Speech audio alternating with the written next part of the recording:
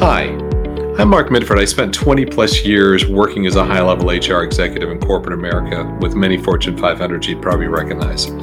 If you're a small business owner, CEO, or other professional given the task of solving your company's HR issues and problems, then you're in the right place.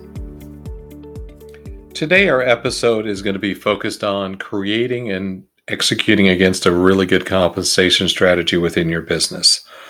So let's go ahead and get started with that episode.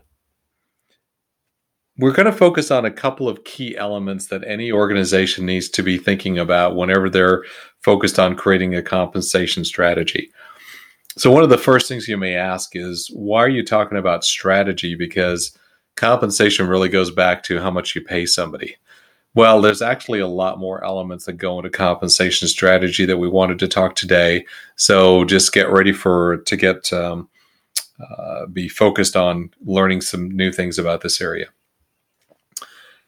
One of the key things here you've got to focus on is, first of all, it's competitive pay. How do you know as a business owner or business leader that you're actually paying your employees competitively? It's interesting when we actually ask a number of prospective clients that we talk to on a regular basis, quite a few of them say when we ask them about, do you know if you pay competitively or not? Lots of times they actually say, I have no idea. I think I do, but I know I lose people on a regular basis because we don't pay competitively. So that's one of the first things we wanted to focus on here. You should, at least every 2 to 3 years, externally benchmark your positions against the outside market. That's something that can be done very easily. You can find somebody, if you have an HR person internally, can help you do that. And if not, you can go outside and find an HR consultant who would be able to do that for you. Because one of the key things is that year over year, the pay for positions continue to change. And it's quite often there are what's considered our hot jobs or hot positions that actually are moving much faster than the pace of inflation for certain positions. So making sure you're paying competitively is going to be critical in retaining and developing and motivating your top talent. So that's one of the first key elements, is making sure you pay competitively and focused on doing an external benchmarking exercise and process across the organization on a regular basis. I'd recommend about every 2 to 3 years. The next thing you need to focus on is really creating pay bands or pay grades, depending on the size of the organization you are within. So even a company that's 50 employees or 100 employees should have some level of pay bands or pay grades where they can actually lump together like positions. And when I think like positions of scope and complexity. So you may have a position in sales, a position in operations, a position in quality, and a position in accounting that should all be paying somewhat within, let's say, $2,000 to $3,000 of each other. And that's where you'd actually create pay grades or pay bands within your organization. It's really critical, not just from an HR perspective, to create a career ladder for employees, because employees want to know where they can go next. And unless you have somewhat of a career ladder and different steps or rungs on that career ladder, then you can't really give an employee a really consistent or informed answer. So that's why having pay grades or pay bands are very, very important.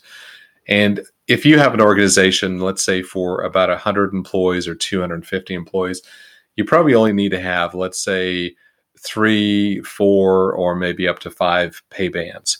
But that's something, again, you can work on yourself if you have somebody who's an HR professional on staff, or you can bring in an HR consultant to be able to help you work through that process. The next thing we wanted to focus on is pay for performance.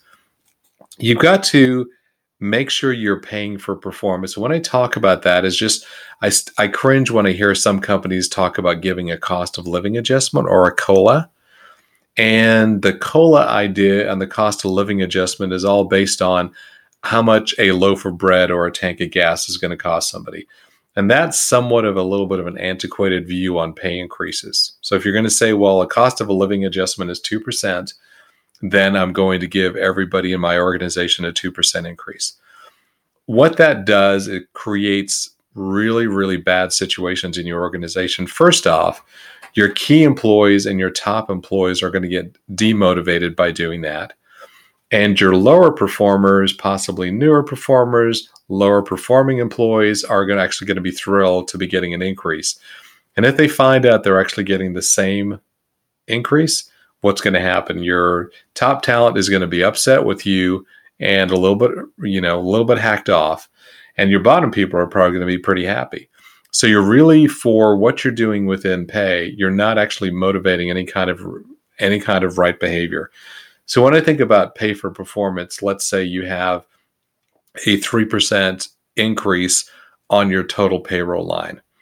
So let's give a simple example. So if you have $100,000 payroll for your organization and you're giving a 3% increase, that means you're giving, off of $100,000 payroll, you're giving $3,000 of increased dollars that year. What you want to do is make sure for the top talent, the key people within your organization, and your top talent are really going to be your top 15 or 20% of your workforce, you're actually going to be giving them a higher than a 3% increase. You're going to be giving them something more of the lines of perhaps 4 to 6% increase. Of course, when you start to think about the math, that means you have to give some of your lower performers a smaller increase or possibly even no increase, because you want to incent and you want to retain your top people.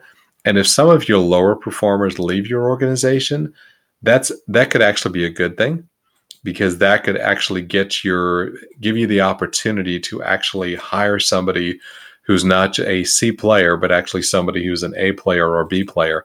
So it's actually going to create a better performance level within your organization. And then the last thing we wanted to talk about here is, when you're thinking about compensation, the other key thing that we try to work with our clients on is making sure they think much more holistically than just pay. Your base pay and what somebody makes every few weeks on their paycheck is only one component of pay, and is one component, of compensation. There's a lot of other facets to it. Do you have a bonus structure? Do you have a 401k plan that you match dollar for dollar or at a percentage level? What does your vacation or PTO policy look like? What are your benefits constructed by? And how competitive is your benefits package? Because those are very expensive. Those costs continue to increase yearly. So when you think about it too, think much bigger than just compensation equaling pay, because compensation equals all the facets of how you all the cost that goes into an employee. So a lot of companies talk about this as maybe their fully loaded cost or their burden cost or something like that. So make sure you're thinking much greater and much bigger than just how much a person gets paid, because all of the things go into your total compensation package. And they ultimately drive about 50 to 75% of the employee cost within any organization. Again, that's a huge number, but you think about it, all of the costs that drive your employees are the most costly asset within your company. So making sure, as I mentioned, it's 50 to 75% for any business that I've ever worked with.